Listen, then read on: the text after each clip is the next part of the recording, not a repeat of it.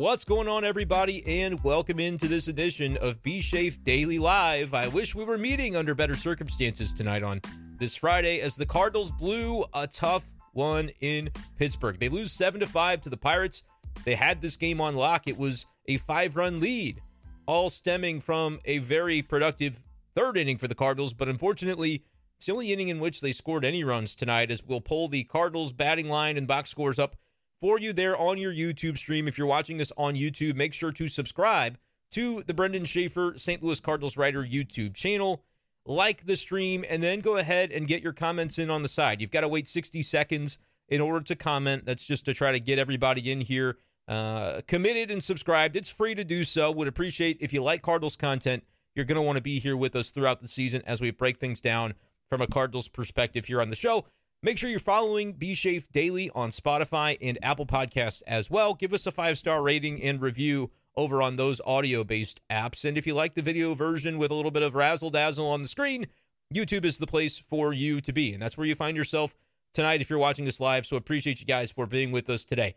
Wow. How about that loss for the Cardinals? It's not the way I thought this game would go down when the Cardinals took that 5-0 lead in the third inning. You get an opposite field home run by Nolan Arenado. That should have been a good omen for this game. His first, I believe this is right, his first home run to the right of center field since joining the Cardinals in 2021. He had a big game tonight going 3 for 5. Nolan Gorman with a multi-hit game. Paul Goldschmidt had a nice game on base 4 times. As we're checking it out here on the screen, it was the return of Jordan Walker, who went a modest 1 for 5. But you had base runners up and down the lineup. 13 hits for the Cardinals and 5 walks. The problem was, we'll scroll down a little bit further on the screen and show the left on base. There were 12 of them tonight for the Cardinals.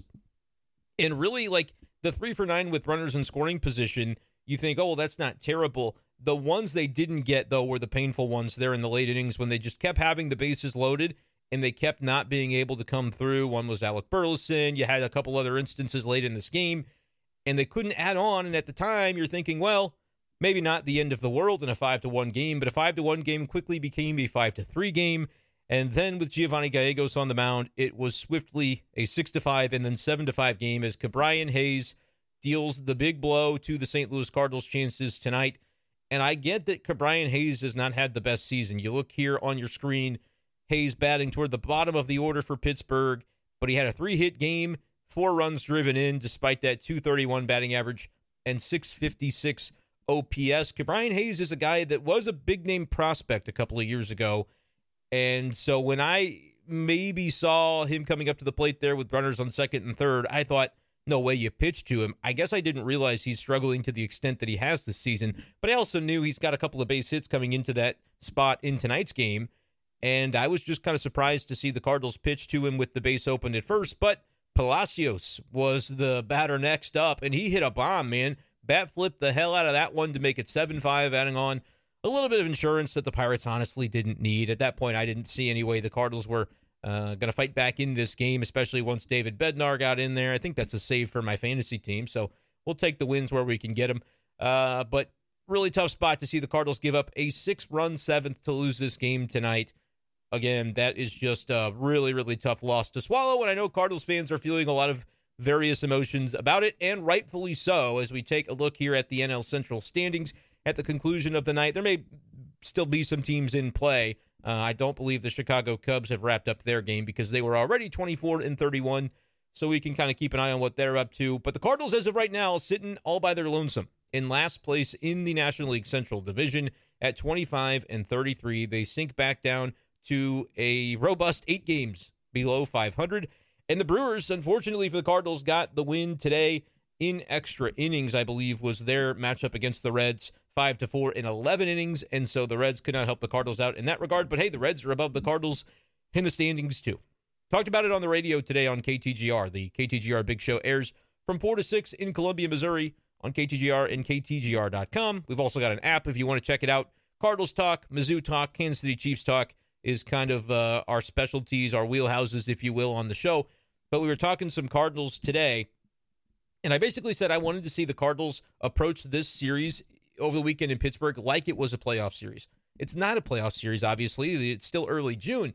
But with where the Cardinals came into today at 4.5 games back in the division, and still having a few teams, including the Pirates, to surpass in order to get to the top of the NL Central ladder. I thought this was a really important series coming in for the Cardinals. Put the Pirates in their place a little bit was my thought process, and it seemed like at the beginning of this game they were going to do that and to basically let it slip away the way that they did with bad relief pitching. But also, I think you got to pin this on the offense a little bit too. I think it's a 50-50 share. I asked the question in the description of this video what you guys are pinning it on, and I'd love to hear your answers to that question. But if you're the Cardinals and you have that many opportunity with the bases loaded, I don't care if it's 2 outs, 1 out, what the circumstances are. You've really got to be able to scratch across some more runs, and it's almost like a scenario where they kind of took it for granted when they get into that spot. And it's not to say they were not trying to come through in those situations, but you don't feel the sting of it in the moment because you're still leading 5-0 or 5-1 until the big 6-run 7th for Pittsburgh. So let me know your thoughts. Get them in. Make sure to subscribe to the channel. Let's get the likes up to 20 if we can. We're sitting here at a cool 13. You can like it and comment, subscribe, all that good stuff. We'll go ahead and jump right into the comments, though. As Tim mentions, it was a tough one tonight and asks what I thought of Walker. Well, has the game-ending ground ball to second base kind of along the lines of what we thought the Cardinals were trying to eliminate or decrease in his game is the number of ground balls. I thought I saw him swinging a couple of pitches outside the zone, which is what I was a little worried about him when he was in St. Louis in April. It seemed like there were times where he was chasing those breaking balls out of the strike zone a little bit too often. But 1 for 5, like I said, a modest day. He gets a base hit. Didn't really stand out in one way or the other for me. I think he can be a weapon, though, in the 8-hole for the Cardinals, and it's, in my opinion, good to have him back. Janelle, what's going on? Getting everybody in here. Let me go ahead and make sure we've got the live chat going rather than just the top chat because I want to hear from everybody. Terry asks, or he comments and asks, he or she, I apologize, Terry could be either gender in my experience. I'm not an Ollie fan, but man, is there a reliever that isn't incredibly inconsistent? I think that's a great way to put it, Terry, because you think about this loss for the Cardinals. Giovanni Gallegos is the one that has to wear this one, and a lot of frustration, I think, too, with Andre Pallante. He gets him out of the 6th inning, but then really struggles in the 7th, which necessitates Gio coming into the game. And a lot of people wondered, well, with all those lefties coming up in the lineup for the Pirates, why Giovanni Gallegos and not maybe Genesis Cabrera? I don't think, honestly, very many people were clamoring for Steven Matz, but Cabrera was a name. Like, everybody's rested in the bullpen coming into today, and Cabrera is kind of your top lefty, although Pallante is a guy that you trust against lefties as well, but he just didn't seem to have it there in that beginning of the 7th inning, and so they go to the bullpen. And I thought the timing of going to the bullpen was interesting as well, because at first they let Pallante begin that at bat, but then the double steal occurs, and Ollie goes out and gets him in a 1-0 count, which is something you don't very often see. But knowing the way the Cardinals are typically looking to use Andre Pallante, it's to get a ground ball, and double plays are one of his specialties. Once that is out of play because of the double steal, it makes sense to go to your bullpen and say, can we get somebody out here that can earn us a strikeout and get us closer to getting out of this inning unscathed? That was the thought process there from Ollie Marble, and he mentioned that in the postgame. If you saw it on Bally Sports Midwest, it was not surprising to hear him explain it in that way because, again, they go to Pallante when they think a ground ball is the best situation. But once that's not, and they looked at him and said, man, he's been a little erratic. He hasn't been getting the job done. Let's go to the bullpen. Now, the choice was Giovanni Gallegos, and you can kind of take that a couple of ways. It was, I want to say, lefty, and then it was Santana, who's a switch hitter, and then it was lefty after that. And the further you get into that inning, I want to defend Ollie in this way. The further you get into that inning, the less you're thinking about who's coming up. I mean, you do have to consider it, but if you're bringing in Gallegos to face, I think it was Sawinski at the time, you're looking at that and saying he gets the strikeout, and then we deal with Santana, and we're hopefully out of it. If you're not, yes, there are more lefties coming up, and it is the bottom of the lineup at that point. I think Hayes is, 6th or 7th in the lineup in this game tonight. We can scroll out and double-check that. Yeah, Hayes is down in the 7 hole, and then Palacios. I could be mispronouncing that. I apologize if I am. I'm sure he's not watching. He comes into that spot in the 8 hole. Yeah, so the problem is you walk the first guy when you're looking for a K in that spot. And yeah, it puts Gio in a little bit of a bind in the first place to have him coming into a game with a 1-0 count. Not exactly a fair spot to put your pitcher, but at the same time, he is the Cardinals' best reliever. And that's why you go to him in that spot. I wasn't surprised that Ollie went to him in that spot, even knowing the lefties coming up. To me, that was just probably the way that you got to go with it. Couldn't get the strikeout of Sawinski. He walks him. Double for Santana really puts you into a bind. Fortunately, it hops over the fence, so you're talking about a 5-3 game. Now, once again, first base is open for Hayes. Hayes, to me, is a bigger name than Palacios, and so that's why I was thinking you walk him, and then you try to set up the ground ball double play once again. Even without Palante being in the game, Gio could certainly get the ground ball, or maybe he gets a strikeout and moves you closer to getting out of the inning with at least minimal damage instead of completely blowing the entire game right there in that seventh, which is what ended up happening. But I look at that spot after Santana, and if you don't walk Hayes, it's like, okay, a little bit strange. But then I don't believe, if I'm not mistaken here, it would have been Sawinski would have been the first batter of that spot. Obey was in the middle of that as well. And so that was what would have made it allowable to take, I guess, Gallegos out for the Hayes at bat, is what I think some people were saying. Like, he would have faced the 3-batter minimum, and then you could have conceivably brought in a lefty for the Hayes Palacios spot in the order if you didn't love what you were getting from Gallegos. Here's why I don't think that's the worst thing in the world that the Cardinals did not go that route. Gallegos is your best reliever. I understand Terry's question, and he's got a point. It's difficult to see the Cardinals have so many of their relievers be as inconsistent as they have been. And they definitely have been. Even the guys you trust the most, like Gallegos and Helsley, there are just days where they come out and you go, oh, crap, it's not going to be their day. This could be a little bit dicey, and today it was dicey and then some. You ready? Showtime. On May 3rd, summer starts with The Fall Guy. Let's do it later. Let's drink a spicy margarita. Make some bad decisions. Yes. Audiences are falling in love with the most entertaining film of the year. Fall Guy. Fall Guy? Fall guy. That's what the poster said. See Ryan Gosling and Emily Blunt in the movie critics say exists to make you happy. Trying to make it out? Nope. Because I don't either. It's not what I'm into right now. What are you into? Talking. Yeah. The Fall Guy. Only in theaters May 3rd. Rated PG-13.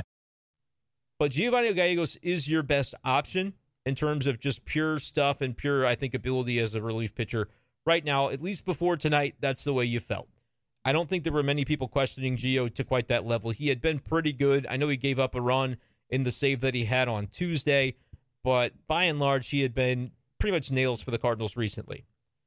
If you want to go the Cabrera route against Ke'Bryan Hayes, you could do that. But you risk then Derek Shelton, who is a good manager, better manager than, say, like Craig Counsell of the Brewers, who would literally bring in lefties off his bench to face Palante, even though it's a complete reverse split situation, as though he is so old school he doesn't bother to look at those numbers. Derek Shelton is a little savvier of a manager. I don't know if folks really realize that because he's the manager of the Pirates and you sort of write them off as a franchise in general. But Shelton is pretty savvy and knows what he's doing. He probably brings in a guy off his bench like Connor Joe or Rodolfo Castro, who hits from the right side. And now you still have that right-left or left-right matchup. Like, it's whatever it's going to be, it's not to the Cardinals' advantage in terms of the handedness and the platoons and the splits of it. You're going to end up with the Pirates getting to have the advantage there.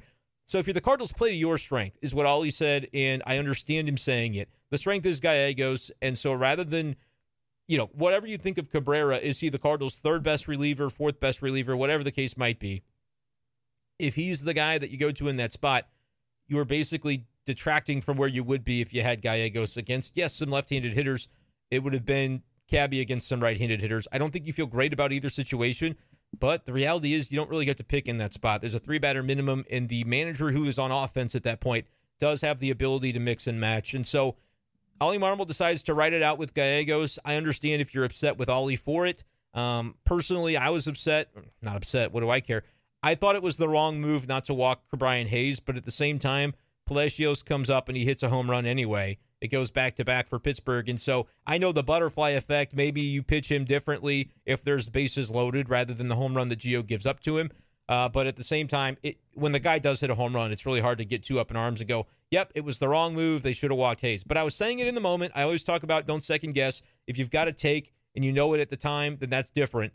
But at the time, I was thinking, oh, surely they're going to walk Hayes. And then next thing you know, he's hitting one over the wall and the Pirates have a lead. So that was the one spot I did have a problem with, or I would have done it differently.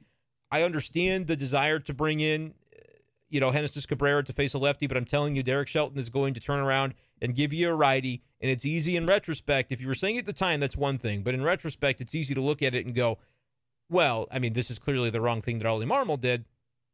I would venture and reckon and plead with you to say, don't you realize it would be a righty facing Cabrera if they would have gone to him at that point? So they gambled and lost with their best reliever, or the guy that they considered their best reliever coming into tonight, and it did not work out. I'm not trying to dispute that, and it's a terrible loss to take. You can't have it. You can't have your bullpen, regardless of who goes, give up 6 runs. But they basically did give up 6 runs in that 7th inning by going to their best with Gallegos, and it absolutely flamed out and didn't work for them. And that's why we're sitting here talking about a loss instead of a win. But I do want to mention as well, the other reason for that is the Cardinals' inability to come through with those bases-loaded situations. You've just got to find a way to cash in. You can't take for granted. The Cardinals have lost too many games already this season to be taking for granted and to be assuming the sale on a win when it's 5-1 or 5-0 in the middle of the game. You've got to play 9, and the Cardinals got caught napping a little bit late in this game. And by the time you kind of figure it out, it's too late. They weren't going to score off of the final 2 guys out of the Pirates bullpen. Holderman was the guy that pitched in the 8th inning for Pittsburgh, and I don't know. I think you got to put him on the all-name team. It's like, hey, we traded for this guy Holderman. They mentioned that he was part of the Daniel Vogelbach deal. Imagine you're in the Pirates front office, say, yeah, we traded for this guy named Holderman. He's a pitcher. You think we should put him in the rotation? You go, hell no, you got to put him in the 8th inning. He's a holder man. It's literally in his name. I kid. Maybe we're not in the mood for jokes tonight, but that's the only thing that was running through my mind. If the dude's name is Holderman, he's going to pitch the 8th. That's about the way that it goes. And then David Bednar, you're not touching him. He's the kind of guy that if the Pirates would just lose a few more games and give up on this season, man, you'd be like really trying to trade for him. I don't know if they're going to end up buying, selling, what they're going to do at the deadline, but Bednar has been a really good closer for them. And so they have the ability to shorten games with their relief pitching, and unfortunately today the Cardinals did not. So Terry, long answer to your question, but that's kind of the way I look at it today from the Cardinals' perspective. Quick drink, and then we'll be right back into the comments section. I can see Tony and Landon have chimed in. We'll go ahead and get this thing going. Get your comments in. Make sure you like the stream. Only 16 likes. I'd love to get it up. We've got 43 people watching the show right now. Appreciate you guys all for being here. If you're a viewer who has not ever commented because you haven't subscribed yet, subscribe to Be Safe Daily and to this YouTube channel for daily Cardinals content. And then once you subscribe, 60 seconds later, you can live chat. Let me know that you're here. I'd love to welcome you to the channel. All right, let's dive back into the comment section here. As Neptune says, we're looking good so far on the stream. Tony says, this team has some talented players on it, but they are just a bad team regardless of that. The team's ineptitude with the bases loaded truly is mind-boggling. Marmol's bullpen management is just bad. We've talked about Marmol's bullpen management. I want to get some more comments from you guys on that and what you thought. If I gave you that explanation where realistically, if you wanted Cabby, it's probably still going to be a bad matchup in terms of a righty coming in off the bench, and then you're playing to the strengths of the Pirates. Derek Shelton's smart enough to figure that out. Does that change your mind at all, or do you still kind of say, nope, it's on Ollie, and that's the way I feel? Listen, I'm not going to be – I try to tell you when I agree or disagree with people kind of harping on Ollie. Tonight, I think there were a couple of things he could have done differently, but at the same time, I also don't know if this, by and large, was on him. I think I look at the bullpen. You end up with Giovanni Gallegos in the game. You may not have liked that he was in there, but he has been one of the Cardinals' best relievers to this point. You cannot have a 6-run inning, period. Doesn't matter who's in there. Doesn't matter if it's Drew Verhagen and Steven Matz coming into the game. You cannot allow that, and Gio did, man, and it's unfortunate because he has had some really, really good games, and then there have been just a couple where when he is bad, he has been horrifically bad. And tonight was another example of that. And it's bad. You can't start a series in Pittsburgh this way. The Cardinals need to win 2 out of 3. There's no room for error. Win these next 2.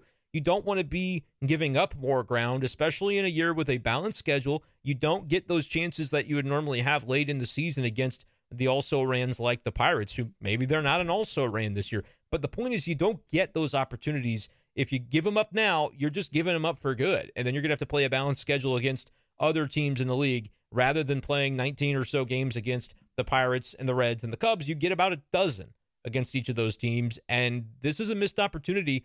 And now there's plenty of room now to lose this series. I know they've got Miles Michaelis on the hill, and that's going to be a hopefully big difference maker for the Cardinals to be able to even this thing up. But this was not the kind of game that you can afford to lose with the way the Cardinals started this season. So it does sting a little more than your average upsetting loss in the middle of June. Like, this one is a problematic situation for the Cardinals. One more like and gets us to 20. You guys are all watching. Can't you like it? It would help me. But appreciate you guys for being here. I joke when I beg for likes like that. I like them, but it's no big deal. Landon says it's unbelievable, and he's right. Janelle says Baby Shafe spoke and Jay Flair listened. Yeah, the joke on Twitter that I put out there, we were at a place called Well House, if you're familiar with the Newtown, St. Charles area. Good little patio out there at Well House. Not a sponsor, but maybe they could be. But they just recently put a TV outside on their patio, so we got to watch the Cardinal game as we were sitting there eating, and my son he just kept looking toward the TV, and I thought this would be a funny picture. And then I had to think about, well, what's the caption going to be? And Flaherty had somebody 0-2, and he kind of nibbled a little bit and threw a couple balls that were non-competitive. And then he struck him out on a high fastball. And so it was fine. And really, he didn't nibble a ton today. It wasn't like he was walking guys left and right in this game. As we'll bring up the Cardinals box score for you, show you the pitching stats, which just avert your eyes after Flaherty's numbers, because it was ugly there for Gio, whose ERA now is up to 3.86 for the season. You hate to see that. But only one walk tonight for Jack Flaherty in 5 1/3. Gave up 6 hits, 1 run allowed, and 6 strikeouts. Jack Flaherty was pretty good tonight. 101 pitches through 5 1/3. All I was saying is maybe a little bit more efficient. And it's not like he was inefficient and walking a ton of guys. The problem for Flaherty, and it's been this way in the past, the thing that can take him from good to elite, and I say he's good. Right now, he is pitching well over his last 4 starts. I think the 1.84 ERA, if I'm not mistaken. John Denton had the tweet earlier tonight, and so if I'm missing that stat, it's just because I misread the tweet. But it's a sub-2 ERA for Jack Flaherty over his last 4 combined starts. So he's kind of to a point where you could say he's back, and Miles Michaelis, we know, is back. And so if that's 40% of your rotation giving you quality performances, now you just need Wainwright to get there, and I fully believe that he will, and you can tell me I'm wrong, but I'm still going to maintain it. Jordan Montgomery is another guy that they are definitely going to need to get going. I may have done the inverse on that. I forget if it's Monty tomorrow or Michaelis. I think it's Michaelis, but I could have mixed those two guys and flipped them. Michaelis pitched Tuesday, so Wednesday, Thursday, Friday, Saturday. Yeah, Michaelis would be Sunday then, and Monty should be tomorrow if I've transposed those two names in the Cardinals rotation. They need 2 wins this weekend. I don't care how you get them. Obviously, now it's going to have to come Saturday, Sunday.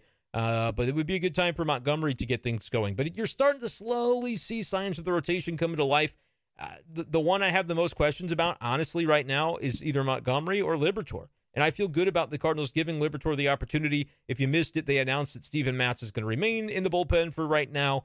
And it'll be Matthew Liberatore starting for the Cardinals on Tuesday in Arlington as they take on the Texas Rangers. And that is one of the top offenses in MLB. I believe they lead the league in runs scored as of right now. I know they had, as of a couple of days ago, the top run differential in Major League Baseball. And so something else to kind of keep in mind when it comes to that start for Libby. Going to be a little bit tough. But, hey, these are the teams on your schedule when you play a balanced schedule. And it's going to be up to these starting pitchers to continue to give the team chances to win. But everybody else has got to do their part. And tonight, it was the offense. Even though they scored 5 runs, great to see the home runs by Arenado and everything that was associated with that third inning, as you got Donnie hitting one as well to kind of get things going there in the third. His 6th of the season.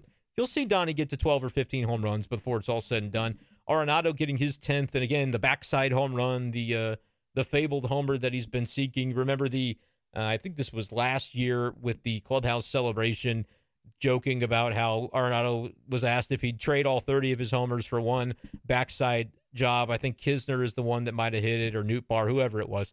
And you could tell that it kind of got to Arenado that, yeah, maybe more so than he should if he spent a whole offseason. We talked about early in the year when he was struggling. Oh, he's switching up his swing because he wants to be able to go the other way. And it's like, who cares? You pull the ball. That's your game. But a nice swing by Arenado, getting good meat on the bat and on the ball, I should say, and hitting one the opposite way. Donovan with his home run. It was great, but the offense is still kind of partially to blame for this loss tonight. The rest of it goes on the bullpen with that 6-run 7th inning. But yeah, it's kind of loss you cannot have. It's just the bottom line, especially when it comes against a division rival that you are behind in the standings. Whatever you think of their staying power, and I don't happen to be high on the state. Well, am I high? No, I'm not. It's legal now, but no, I don't really partake in that. I don't happen to be high on the Pirates and their potential to win this division, even to win 82 games. I think they're more of a 78 to 80 sort of win team this year when it's all said and done. But right now, their record is better than yours. If you're the Cardinals, you've got to try to trim it by at least a game. And right now, a game is all you're going to be afforded. If you win the next 2, you'll be able to gain 1 game on them over the course of the weekend. And you certainly do not want to go the other way. That's where this one gets really complicated because of the slow start for the Cardinals. And even since then, like, they were 10-24, right? Since then, they're 15-9. Even after tonight, I believe the record is 15-9. And so it's like, hey, that's pretty good. but you just cannot afford to be on a 15-9 pace the rest of the. I guess you could be on that pace, but if they lose a weekend series to the Pirates, suddenly it gets closer and closer into where eventually you look at it and say, well, they were 10-24, and then they had a 50-game stretch where they went 500. Well, if that's all you're getting, it's not going to be enough to get yourself back into the playoff hunt, and I think that's where it gets concerning when you lose games like this one to Pittsburgh. Dill PLK just said pain, and that's a good point. Adam wonders if Barrera's got some incriminating pictures of John Mozeliak somewhere. Yeah, listen, I want to address the Trace Barrera thing because it is mind-boggling that he's still on this team. But here's what I don't want to do is just make fun of or imply that Trace Barrera is a garbage baseball player. It's not really about Trace Barrera as much as it is about the roster spot. The roster spot is more valuable to the Cardinals than the way they are using it by having Barrera in it. Not anything about his aptitude. It's more about, do you really need a third catcher that doesn't play? And the answer to that is no. What you need is just options, I think, offensively off the bench. Luken Baker hitting another bomb tonight in Memphis. He's 26-year-old. I get it. He's not a prospect by most standards. He's raking and he's got a 1050 or whatever it is OPS in Memphis. At a certain point, you can't ignore that. You can't ignore the strides that he's made in reaching base and taking his walks and doing a little bit of everything at the plate this season. I know he doesn't have a position. Neither does Juan Yepes, and you don't seem very apt to play him right now. And I'll find you a 40-man spot. If it's about the 40-man spot, let me pick, and I'll find one for you. I, again, do not make a habit of just telling you which players suck and should be off the 40-man. That's not what I want to do here. But if it comes down to, can you make this 26-man roster better? The answer is yes. Moises Gomez, I think, is an opportunity to do that. He's not a great defensive outfielder. But again, you don't need anything more than a bench bat in that Barrera spot because since the 24th of May, haven't used him. It's been like a week, and he's been here for like 3 weeks and has not taken more than 2 plate appearances the entire time. And I think you can count on 2 hands the number of innings that he has caught. So it's not about Trace Barrera being a bad or a good baseball player. It's about the usage. And frankly, there isn't any. He hasn't been used. And so it's open season on the Cardinals for this decision. It continues to be baffling. It continues to make no sense. It's not about Barrera being the bad player, so don't shit on Trace Barrera. It's not his fault. If anything, I think he's loving it, man. He's down there hanging out, making those major league game checks, getting that per diem, having the time of his life. But it's like, if you're going to have him on the team, have him on the team and use him. And if you don't think he is suitable to usage on a daily basis or at least a few times a week for the Cardinals, you know what to do. Find somebody in that spot that you can more appropriately get some usage out of and be more efficient and effective with that roster spot. I don't think there's any doubt in anybody's mind right now that the Cardinals are not doing that, but I don't know. I guess it's just something that we're going to continue to shout into the void. And then when 3 or 4, 5 weeks later, after everybody's been saying it, they'll finally make a move and they'll be like, oh, this is the reason that we do this. It makes sense. And we'll go, yeah, I mean, no kidding, but you're not getting credit at that point. Find a way to use that roster spot better. Again, I have been the guy at times this season, back when it was Taylor Motter, kind of in the early days of the Taylor Motter, to say, if we fixate all of our time and energy on whether or not the Cardinals are appropriately using the 26th man on this roster, we're missing the forest for the trees. We've lost the plot because it's not the most important thing going on with the baseball team, and it never will be. It's the last spot on the bench. It's just one of those things that when it goes on for this long, you can't help but look at it and say, hey, that doesn't make any sense. Do something with it. And when you've got a guy like Luken Baker just absolutely mauling at Memphis, I'm not saying you have a spot in the lineup for him, but he could take a net bat off the bench. He could DH on occasion. You've got Brendan Donovan in the outfield anyway. Put Gorman at second and go ahead and DH Luken Baker for a few days because nobody's going to be pissed off if he ends up hitting. Like, it's not like people... It's so weird sometimes with the Cardinals. Like, they have to have this very specific set of circumstances in order to make a move. Otherwise, it looks like, you know, I honestly don't even want to speculate and say what it is or why it is, but we have all noticed this over the course of years that it's just like it's pulling teeth to get these guys to make a move that would be so innocuous and so minor. But anytime it's to do with a 40-man, and that's what it would be with Luken Baker because he's not on the 40-man, but it's not that big of a deal. Like I said, if they don't want to be the one to do it, I will find the 40-man spot and I'll let them know who it is, and then they can just go ahead and jettison that player. It's not a slight on any of those players, but what's going to happen is you're going to get into the offseason, and the guys who are so worried about losing into a 40-man roster spot on a DFA, those players are ultimately probably going to be DFA'd anyway in the offseason. How often has that happened over the course of history where the Cardinals drag their feet on a move and they wait so long, and then it's like, what in the world were you waiting for anyway? you didn't end up keeping that player that you protected all through June and July and August. It's like by November, it's fine to do. So why is it not as okay to do in June? Especially when you've got certain positions. Again, I'm not naming any names. I'm just telling you, I know that there is some fringe that you could cut from that 40-man roster.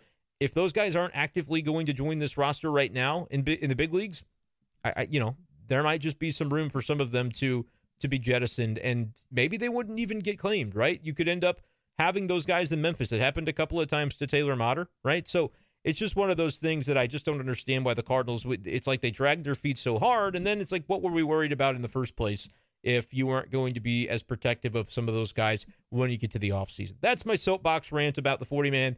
Luken Baker should be here, he should be here. I don't even have another thing. Just have him be here. What do you stand to lose? If Alec Burleson is DHing for you tonight, you've got the room. You've got the room. That's not me trying to dump on Burleson either. I know a lot of Cardinals fans say, I can't stand Burleson. What's he here for? 230 average, 671 on base, or OPS. 671 on base would be notable. He's got a 671 OPS. He goes 0 for 4 tonight and reaches base via walk. I think he is a major league caliber hitter. I don't know if it is with the Cardinals in this current iteration that you have to keep force feeding him opportunity in the lineup, because defensively, I don't think he's a plus. I think he's just kind of out there in left field, and it is what it is. Tonight, he's a DH. You could have Luken Baker DH. And listen, if you bring him up for 5 or 6 games and it doesn't look right, well, okay. You'll have me on that. Send him back down. DFA him if you really, I just think the Cardinals are very hesitant to make some of these moves that it seems like what you would quantify as an incremental gain, right? Hasn't that always been what John Mozeliak has strived for, is incremental? But if it veers into the territory of quote unquote complicated, then we don't see them do it. I think there's too fine of a line on that sometimes, and for fear of doing a little too much, the Cardinals kind of get gun shy on some of these moves. And maybe they truly just don't even care about Luken Baker, and they just say, we don't believe it's going to translate because he's got too many holes in his swing. He would be eaten alive by breaking balls and the like from Major League pitching. And maybe that's true. I have no idea if that would end up being the case. I just saw what my hair looked like. Give me a second. That's funny. I'm watching on like the YouTube live stream version of it to make sure the stream stays alive, and there's a little bit of a delay, and so I hadn't seen like the devil horns creeping up. So that's kind of funny. But you know what I'm saying when it comes to the Cardinals and these moves. They might just think that Luken Baker is nothing, and if that's the case, okay, but it's fair to maybe be critical of that, because you know what? They once thought Patrick Wisdom was nothing.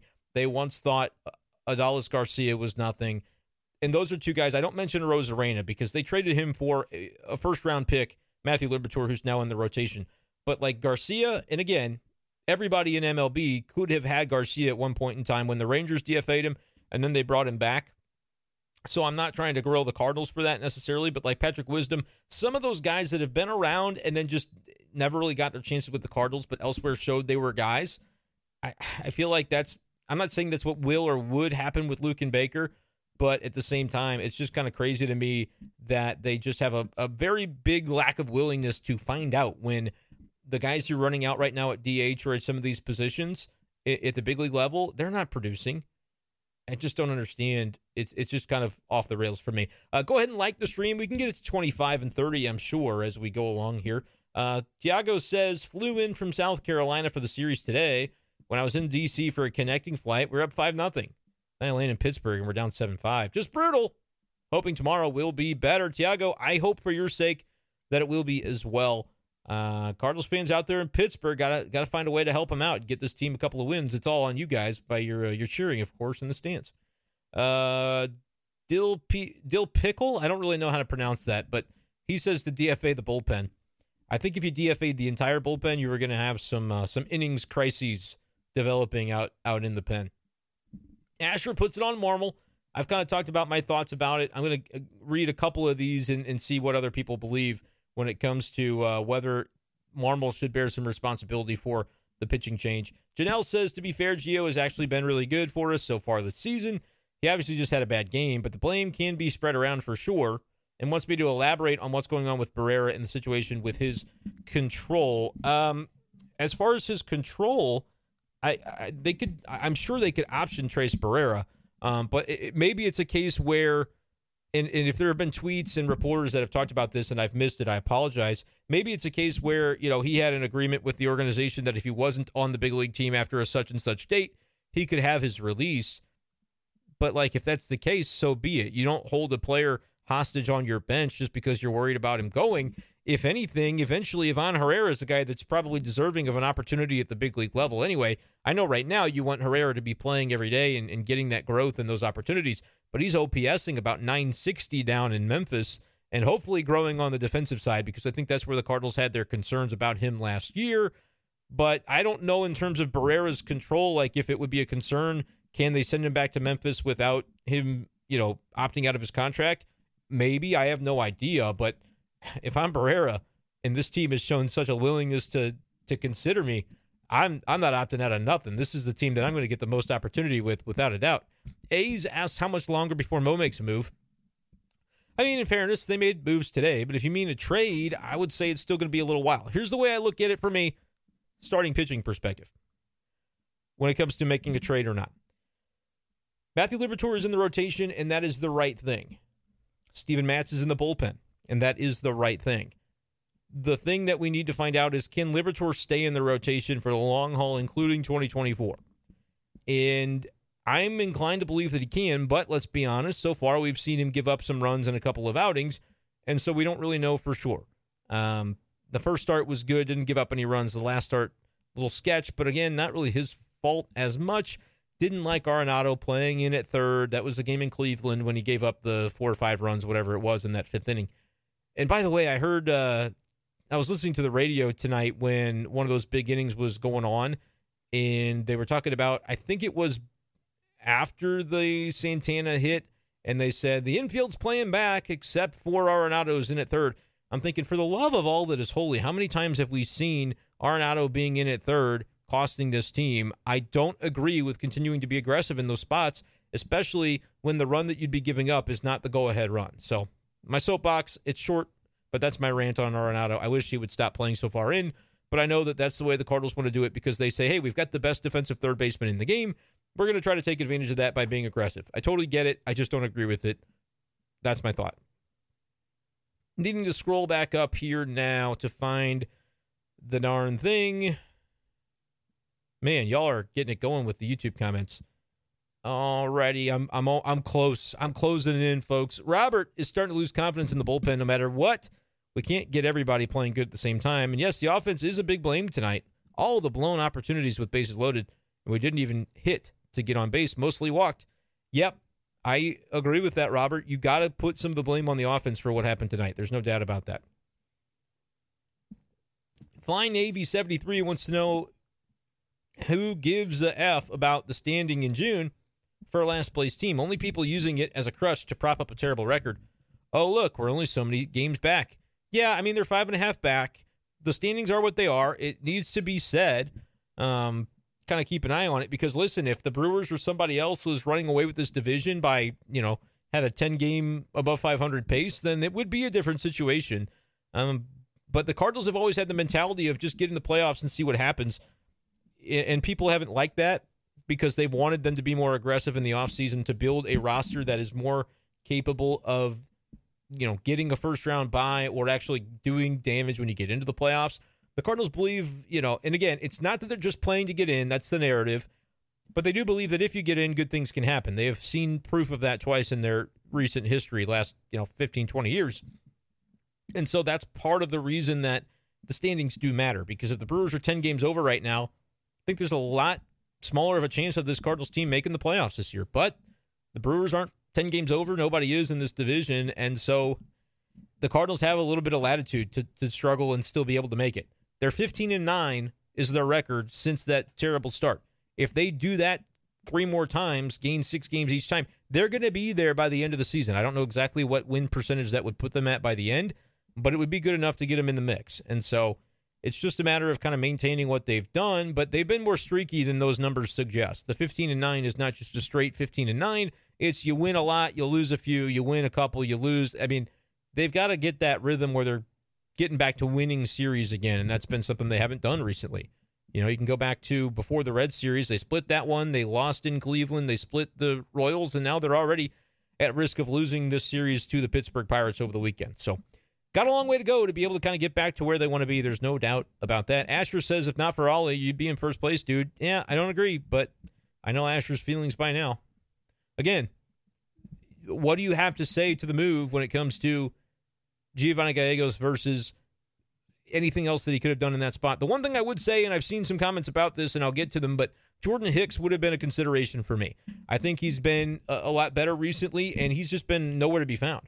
I mean, he hasn't pitched in a while. I don't think maybe he pitched over the weekend in Cleveland. I was only kind of so-so paying attention in that series, but only pitched once in the Reds series. We just haven't seen a lot of him lately. Very strange to me. And so if that would have been a spot for Hicks, but again, we've also heard Jordan Hicks, you bring him in with runners on base already, the inherited runners, he hasn't fared well, but I think we've seen a better version of Hicks recently to where maybe that wouldn't be as much of a concern. But Hicks would have been another consideration. Certainly could understand if people wanted to have seen that. Brian says it makes him want to sell his tickets for tomorrow's game. Yeah, I mean, if you already got tickets, though. PNC is a beautiful ballpark. I've never been, but I hear great things that I would love to be able to get there. So I wouldn't be selling the tickets, Brian, but just maybe order an extra beer or something during the game to get you through. But be safe driving home or Ubering, wherever you're going. Just be smart. Asher says, I'm sorry, the team's garbage all the way around. Management, ownership, bullpen, etc. Yep, I understand. You're upset. Fly Navy wants to talk about Arenado with his 8th percentile sprint speed, career success rate of 54%, having the green light on the bases. He's got 2 steals and 3 caught stealing this season. Yeah, Fly Navy, Arenado's not a guy. He's probably the only guy on the team that I would tell not to steal base with a green light, but I also have claimed I wanted the Cardinals to be more aggressive in those situations, and so I can't necessarily light him up too bad for that, but you do have to pick your spots, and so far Arenado, who is incredibly slow, I'm surprised, to be honest with you, that he's 8th percentile. I thought he would be the 2nd percentile. He's one of the slowest players in MLB. I don't say that to be mean to him. He's one of the best players on this Cardinals team. He's just slow as hell. It's just what it is. So, yeah, I'm kind of surprised to see that he's listed with 8th percent, but just not a great base stealer. Got to pick your spots. Got to be aggressive when it suits you. But right there, maybe not the spot for Arenado. So I can understand being upset about that. Daniel says, what will it take for the front office to admit the club isn't good? Well, Daniel, what do you want him to say? Do you want him to go on TV and say this club isn't good, and then you can throw stones at them because you're mad as a Cardinal fan? Like, that's not realistically going to happen. So, Daniel, they're not going to admit that the club isn't good because that would be you would be upset with them if they did so and say, what is this team doing giving up in the middle of the year? So they're not going to come out and admit it. But they are at risk of having a season that isn't good and kind of showing that they aren't very good as a club if they continue on this path. But I will say 10-24 is where they were. That was abysmal. That was fire everybody if that pace is kept up. I've said you're not firing Mozeliak because he's already out the, I'm not going to say he's 1 foot out the door, but he's going to be out the door within the next few years. Like, you're going to get that. If you want John Mozeliak not running the Cardinals anymore, I've got news for you that within 3 years, you're going to have it. It's a fact. It's not even something that I'm going to consider like speculation. He basically went as much as to say it. He didn't come out and say, I'm leaving after this contract, but it was kind of like, yeah, this is looking like the last contract. And before the end of it, I do predict, and based on kind of reading the tea leaves about the situation, that he's not going to be as hands-on in the president role as he has been by even toward the end of the contract. So if that's what you want, you're going to get it. They're just not going to fire him, Asher. And I don't think they're going to fire Ollie. Dusty Blake, there's definitely, I'm not saying they're firing him mid-season, but there's definitely kind of a target on his back a little bit to get it going. I talked about on one of the recent episodes of Be Safe Daily during the off days about Mike Maddox is the pitching coach for the Rangers. You look at their pitching staff, Nathan Eovaldi has been incredible, like a 2.4 ERA. John Gray has a 2.81 ERA. That's just, John Gray's a fine pitcher. Many years with the Rockies, he was never like that. And then you've got DeGrom over there as well when he's healthy. You know what he's capable of doing. And even Andrew Heaney with a 3.7 ERA. Like, Mike Maddox, the departure of him, I'm not saying it's as big as losing Yachty, but they both happened at the same time. And I just think it was taken for granted a little bit how difficult it would be to usher in a new pitching coach while dealing with all those catcher changes and the like. Quick moment while we've got 53 people in the stream. Appreciate you guys for being here. Subscribe to this channel for daily Cardinals content throughout the season. I'm working hard. I've pretty much been doing this 7 days a week, barring some, vacations or weekends and stuff like that. So if you guys like Cardinals content, the one thing you can know about this Be Safe Daily and the Brendan Schaefer YouTube channel, we're accessible. We're going to be here. So if you like Cardinals talk, this is the place to be. Like the stream to get us up to 30 likes on the stream, and just make sure you subscribe. For new subscribers, you have 1 minute after you subscribe. You click that button, and then you'll be able to comment in the live chat. Do that and let me know that you're here, because I want to see some new names in the live chat. Appreciate you guys for being here. Tyler wants to fire Ollie.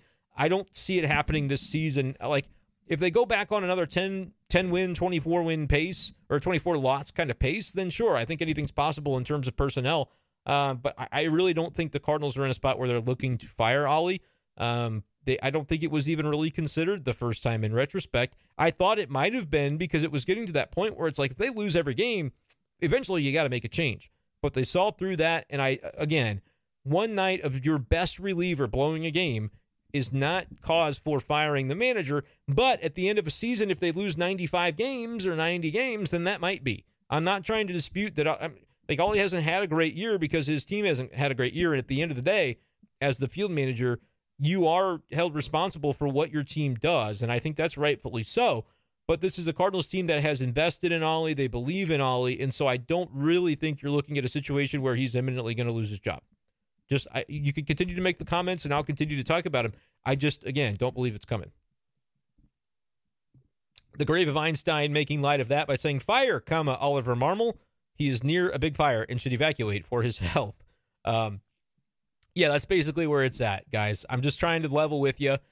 It's not coming. The fire Ollie is not coming. And for the record, I mean, people who know me know this, but I don't believe he should be fired. So Asher says Jordan Hicks sucks. Well, that's great. Or no, wait a minute. He says Jordan Hicks, bro. Jordan F. and Hicks. Yeah, like I said, I think that could have been a way that you go. But he says Cabby or Gio, no Hicks, was Asher's thought. Yeah, I don't know where Jordan Hicks is on the ERA and things of that nature, but I just noticed that they haven't really used him a lot lately, is what it seems like to me, but I'll try to check that out. Everybody knows, though, when I start typing in things as we go, it ends up being Bad News Bears. I just can't do it. And it's the worst, too, when it's a guy like Jordan Hicks, because you pull him up and you get everything for the NFL linebacker. So you think Jordan Hicks is terrible. It's hilarious, Asher. Like, the fact that you would say that boggles my mind. Here's Jordan Hicks since the 8th of May. 2 innings, no runs. 1 inning, no runs. 1 2/3, no runs. 1 inning, none. 1 inning, none. 1 inning, none. No hits in any of those, by the way. Not one of them did he allow a hit. And then over the weekend against the Guardians, 2 innings, 1 hit, no walks. And you want to bash Jordan Hicks. Get a grip, dude. Like, honestly. Asher, I appreciate your passion, dude, because you're always in here and you're always watching the live streams.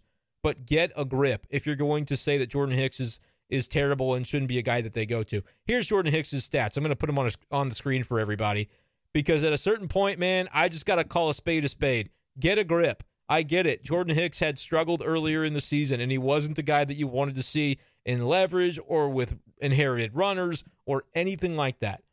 Look at the numbers. Look at them. He went from admittedly terrible 7.62 ERA down to now a 4.37 ERA.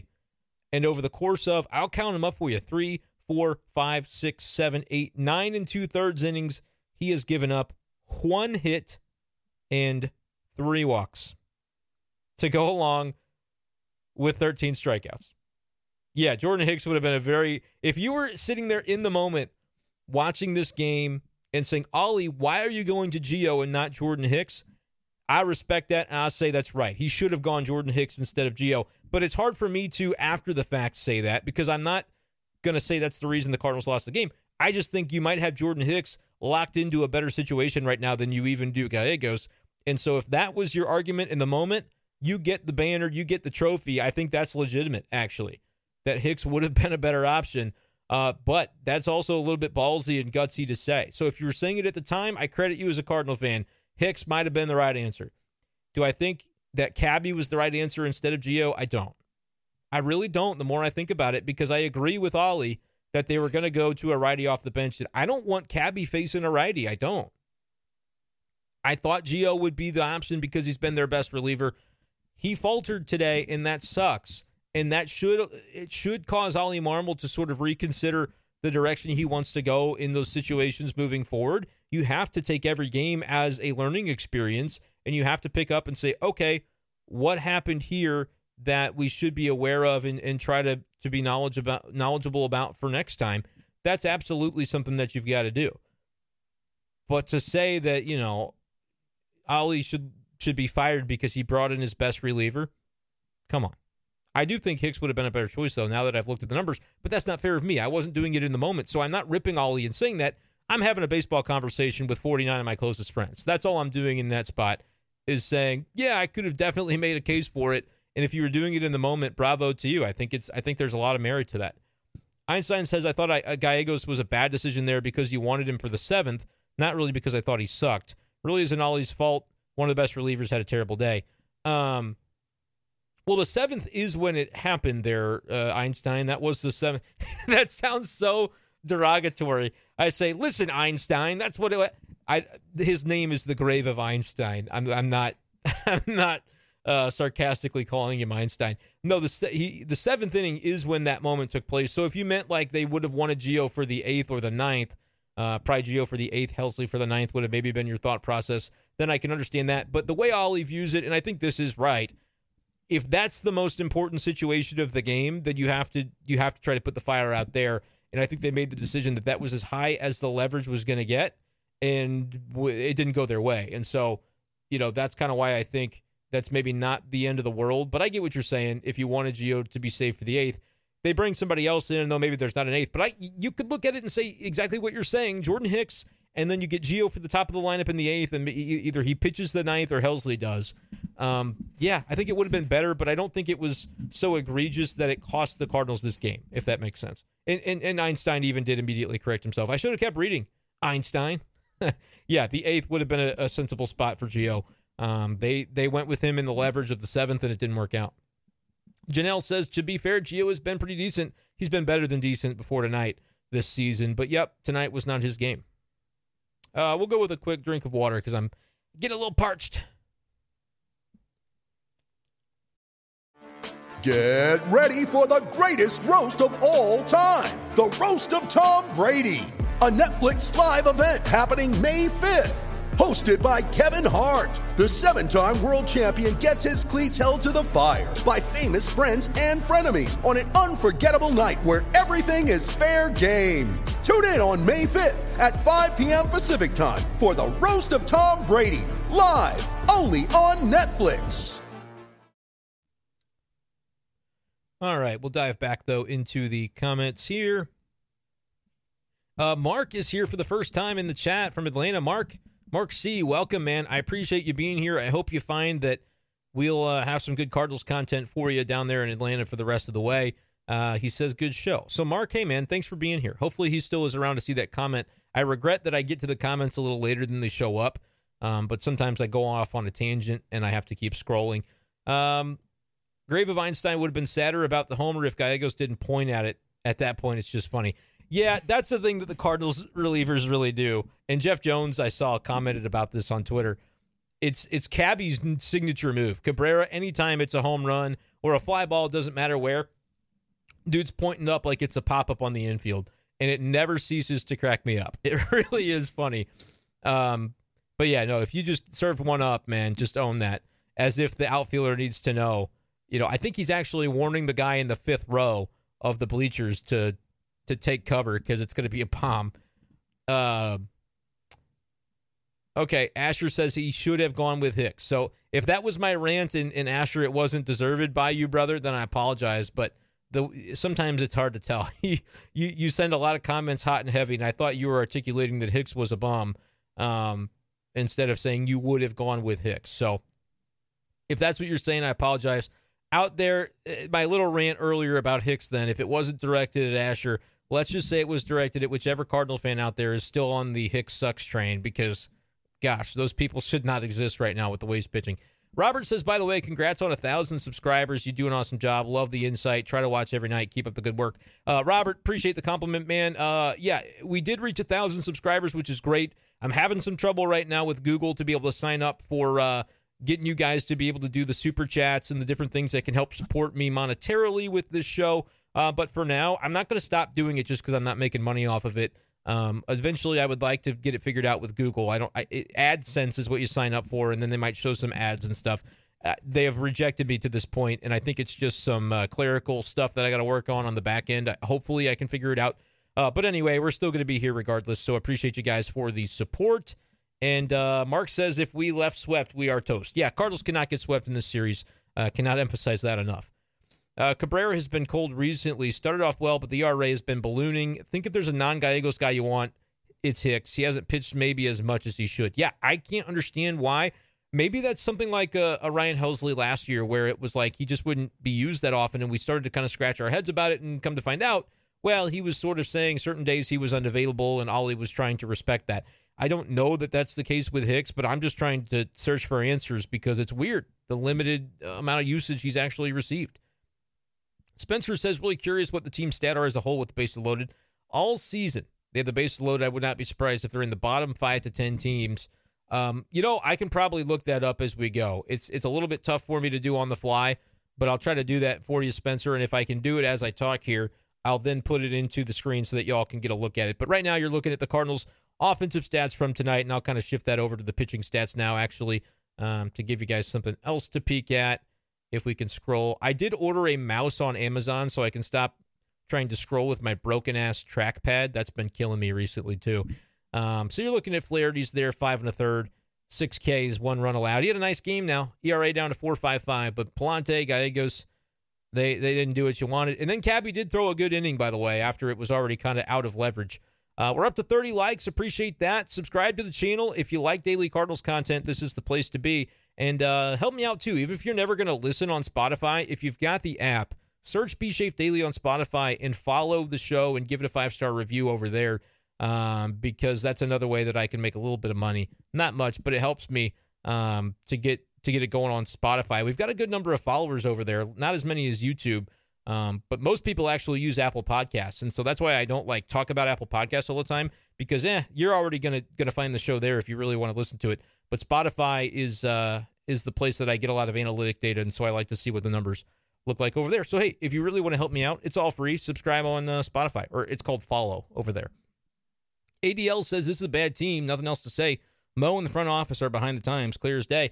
Yeah, I mean, I think that it's very interesting because there would be a way, I think, to fix a lot of the issues with the Cardinals at this trade deadline, but you'd have to be bold. You have to make some bold trades, probably trade from the Major League roster, trade for an ace, maybe trade a starting pitcher on an expiring contract to go get one in a separate deal that's a better situation or has more years of control attached. I think that's an option, but that would mean 2 trades and then maybe trade for this may be something people disagree with. I think you trade for a bona fide outfielder under team control. If he's out there on the deadline, and start finding those guys out there, Cardinals fans, because we could talk about that in this chat. Nootbaar, Walker, and then I'm an everyday Dylan kind of guy, but if he gets back and doesn't end up hitting the way that he needs to, you could definitely still have room for a bona fide outfielder. And Walker's no guarantee either for the rest of this year. And so if he were to struggle tremendously, then you would maybe have to send him back to Memphis, although I'd give him a pretty long leash for him to have opportunity.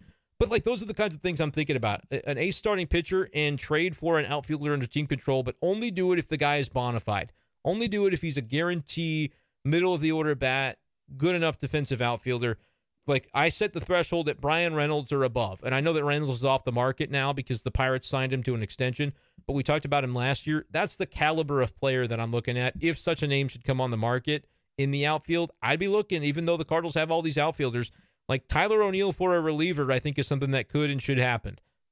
Whether they can get somebody to bite on that, I don't know. Who is in the market valuing an offensive outfielder like O'Neill that could potentially have a bounce-back year in the final year of team control next season, give them some power? There's going to be a team out there. I would do it for a rental reliever if it was the right name, which I know would be selling low on his talent, but I just think it's clear the Cardinals aren't very high on where he is right now. Einstein says, I'm not really worried about this team. Problem tonight was the bullpen, maybe the offense if you count all the missed opportunities. I just don't really worry much about either too much. And I don't worry about the division either, Einstein, to add on to that. So I kind of agree with you. But it will get a little old to people that I keep saying that when they're 8 games under. If they're 8 games under in August, I just tweaked my back. That's no good. I got to play golf on Monday, so I'm really hoping that physically I don't get too injured just sitting here in a chair. Yeah, this is the hard work, baby. This is the hard work. Janelle says they take the division as usual. this issue is going to be against the AL teams. Yeah, I think they still can win the division, but I can only keep saying it for so long before they actually get into that sort of positioning. Brian says it was on the offense just as much as the bullpen tonight. You cannot leave 12 runners on. I agree with that. Monday morning quarterback, you think walking Hayes, 230, 281, and 375 OPS, including tonight, was the move to make. Fly Navy 73, it was not Monday morning quarterback. I love you, but you're wrong, actually, in this case, because I was saying it at the moment. It's always, if you're not using hindsight, if you're going to be, adult enough to admit it in the moment and say, this is what I would do, then that's one thing. And I'm telling you, I was sitting there in the car going, surely they're going to walk Hayes. I said it out loud. My baby was asleep by then, so he didn't hear it, but I said they're going to walk Hayes, and then they didn't. And so that was not me Monday morning quarterbacking. I'll be honest with you. I don't lie about this stuff. I don't trump myself up to make my opinions look better. I'll tell you when I'm wrong. I'll tell you when I'm right. I hope you guys recognize me as that kind of writer and talker, but that's the truth. I was thinking walk Hayes. I didn't know the OPS at the time, so maybe if I had seen the numbers, I wouldn't have felt that way. But in the moment, I said walk him, and they didn't. So that's. But then after that, when the next guy homers, I said, well, shoot, what's the difference? Doesn't make a difference. Mark wants to know about my thoughts on, I think he's asking about Contreras, but there's a little typo there. My thoughts are Contreras needs to hit. I mean, look at this, 214 and a 654. If Contreras is that guy as a hitter, the Cardinals effed up. They really screwed up signing him. That's the reality. I don't think he will remain that bad offensively, but his brother William has had a much better offensive season. So Brandon chimes in Tyler O'Neill to the 60-day IL. I don't know if that's him reporting news to me or if he's just saying that's what they should do. I have not seen. No, I don't believe that's news. And John Denton, reading a tweet from earlier today, Ollie Marmol said O'Neill underwent more testing and there were, quote, no new findings. O'Neill was told by doctors to halt activities for 10 days, and then after that, he will resume his rehab. But there's been no new findings. So why is he stopping his rehab? It doesn't make any sense. He's not comfortable. He's got discomfort. I get it. But the Cardinals are kind of saying, use the facilities or get off the pot. That's sort of where we're at right now, I think, with Tyler O'Neill. If you guys are here just joining the stream for the first time, welcome in. Subscribe to the Brendan Schaefer St. Louis Cardinals Writer channel for daily Cardinals content. And like the stream. Once you subscribe, by the way, in 60 seconds, you'll be able to join the live chat. Let me know. We've had a couple of new people tonight already let me know that they are here for the first time, and I appreciate those folks for coming out to the party. Tyler says this is the main predictable team I've seen in my life. Easy to pitch to and defend against, and that's following analytics 100% is going to get you. Yeah, I think you do have to pay mind to analytics because that's all it means is information. More information is better than less, but you also have to contextualize it. So I understand it can be frustrating at times for fans that say, they don't really have a feel for the game. They're just looking at the analytics. But I'm a guy that does value the analytics. I think it's a good thing to be on the cutting edge of that information. But the Cardinals are not cutting edge when it comes to analytics. I think they had gotten behind, and now they're kind of playing catch up. And maybe this year have found that they don't 100% know how to commit to it properly. Because a lot of what they did early on was like, we're going to platoon, we're going to maximize those matchups. But then I feel like players got out of sorts and didn't really maybe know their place and their role, which that's where old school baseball comes into play. As a manager, you've got to be able to massage not necessarily the egos, but just the personalities of a clubhouse and make sure you've got everybody on the same page, especially when you're going to cater to some more new age ideas about how to run a club. And I think the Cardinals maybe got themselves caught up a little bit in between on some of those things early on. Tyler said, if you're going to leave a busload of guys on base half the innings, bunt more, steal more, quit being timid and predictable. I'm not a bunt more kind of guy, but I also think, they've got to make contact, and they just continue to leave guys on. They have done more bunting. Like, they've bunted more over the past few weeks than I have seen a Cardinals team bunt in years. And I think it was an intentional thing that they started doing. I don't know how much I agree with it, but it's definitely happened some, Tyler, but tonight was not really part of it. How does it happen that DeYoung goes past season, gets his swing up to smash level, kills it for 3 weeks, and then just falls off? He does this over and over again. Michael, he does do it over and over again, and he wouldn't be in the lineup for me if he continues this for much longer. But I'll say this, he didn't have a bad night tonight. He was 1 for 3 with a walk before having that kind of seeing eye single down the right field line. So he was on base 3 times tonight, but you are frustrated by the 2 strikeouts, and I don't think he needs to play every day, especially if you could get some more healthy guys in the outfield to where you didn't need Edman out there. I would do a lot more of playing Edman at shortstop, but he hasn't played there in a while, and they have let Paul DeJong kind of run with that role. But I do think there are signs right now that his offense is kind of declining, even if he had a nice night tonight, according to the box score. Why does Contreras continue to hit 5th? It is a great question. It's just like Yachty hitting 5th all those years when his offensive production had sort of fallen off the pace. I feel like you've got to consider moving Contreras down. You know, he wants to be considered like a veteran staple, and they consider him that way, but the numbers are the numbers is the way it is. Matt wants to know, no solid pitching in the farm system. I don't agree with that. They brought up Liberatore. Michael McGreevy has a sub-3 ERA in AAA. They've got Gordon Graceffo, but he's not quite ready. Dakota Hudson's healthy again, pitching in AAA, but not quite ready. And maybe not that guy. I'm not going to trump up Dakota Hudson too much. He's got a lot of proving it to do, kind of in the Paul DeJong category when it comes to just being considered back and good to go. And then who else have they got? Well, Zach Thompson is down there in AAA trying to become a starter. So I think they've got solid pitching, Matt. I just don't think that, relief-wise, they're maybe as deep right now in the minors. That could be a fair criticism. They've got guys, Jake Walsh. I don't think they released Andrew Suarez. Like, if you wanted to come up with a couple of guys, but they also don't need lefties necessarily. I mean, Cabrera did his job tonight, and Matz is going to remain in the bullpen. You can't DFA him with all the money that you owe him, so I don't really know what the move is. Like, you used your best reliever tonight. You're not going to get rid of Gallegos, right? I mean, if you think that they should, we disagree on that. So it is what it is tonight. It didn't work out, but in terms of like replacing guys in the bullpen, I just don't think realistically there's a lot of spots that are malleable right now in the Cardinals bullpen, to be totally honest with you. Wisdom is a guy like DeJong. He's a guy, but I understand your overall point. From Rafflecopter, yeah, I get you that it's not like we should like be weeping in our Cheerios about Patrick Wisdom going elsewhere and having success. But my point is when it comes to like a Luke and Baker type, and they just refuse to give him a chance, and it's like you may never know that this guy, I mean, if he's hitting for 1,000 OPS in Memphis, I know he hasn't done it for more than just this year. He's been kind of subpar in other years, which is how he lost his pedigree as a prospect, if he ever had any. Speaking of Luke and Baker. But at the same time, like if the numbers are the numbers, wouldn't you want to see how it looks just for a brief spell? And if you had a 1 through 9 just humming and you had everybody healthy and there was no reason to do it, that's a different story. They don't. Alec Burleson's taking DH at bats. I would honestly send Burleson down, not because I think they have all these outfielders that they can afford to do it, but because he's not doing well at the big league level, and I don't think it helps his development to be on the bench. But they can't really afford to send him down because he's that left-handed hitting outfielder that they don't have too many of right now in terms of, I mean, I guess they do if Donovan and Edman are, but you get my point.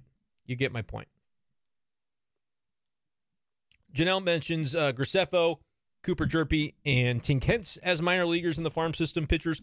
But I think Jerpy's on the IL, and Hence just recently came off of it. And none of those guys are ready for the big leagues either. But if you're talking about like potential trade chips, I mean, any of those guys could conceivably be that. If the pitching is weak, concentrate on getting 9 gold gloves. Anyone not a plus defender is off the roster. Yeah, I mean, I think I understand your point, but like, you're not going to take Jordan Walker off the roster just because he's not a gold glover. He could be one of the best hitters in the game. Is it? I don't think a gold glover is Nolan Gorman. He might be a plus defender by now, though. I don't need to minimize him as a defender.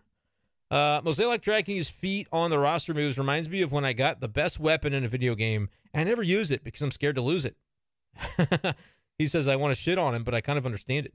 Yeah, I mean, I hear you there. Like if you are holding the best weapon and you die with it in your video game, then you lose that weapon. Reminds me of like a RuneScape sort of thing. That's really aging myself, I feel like, a little bit, if anybody knows that computer game from back in the day. But yeah, I think, but honestly, Einstein, I think Mosaic can't have that mindset. He's got to not be literally gun shy when it comes to making these moves, because oftentimes the worry and the risk over losing it, the thing that you might end up losing is something you didn't value in the first place. Like stashing a guy at AAA, if you never get to unleash that weapon, what good is it actually to have it? You might as well just find out whether or not you're going to keep it or lose it, and then know how to manage your roster or your arsenal from then on. to use the video game analogy. Gonna take a quick drink because I'm catching myself kind of falling off the pace a little bit.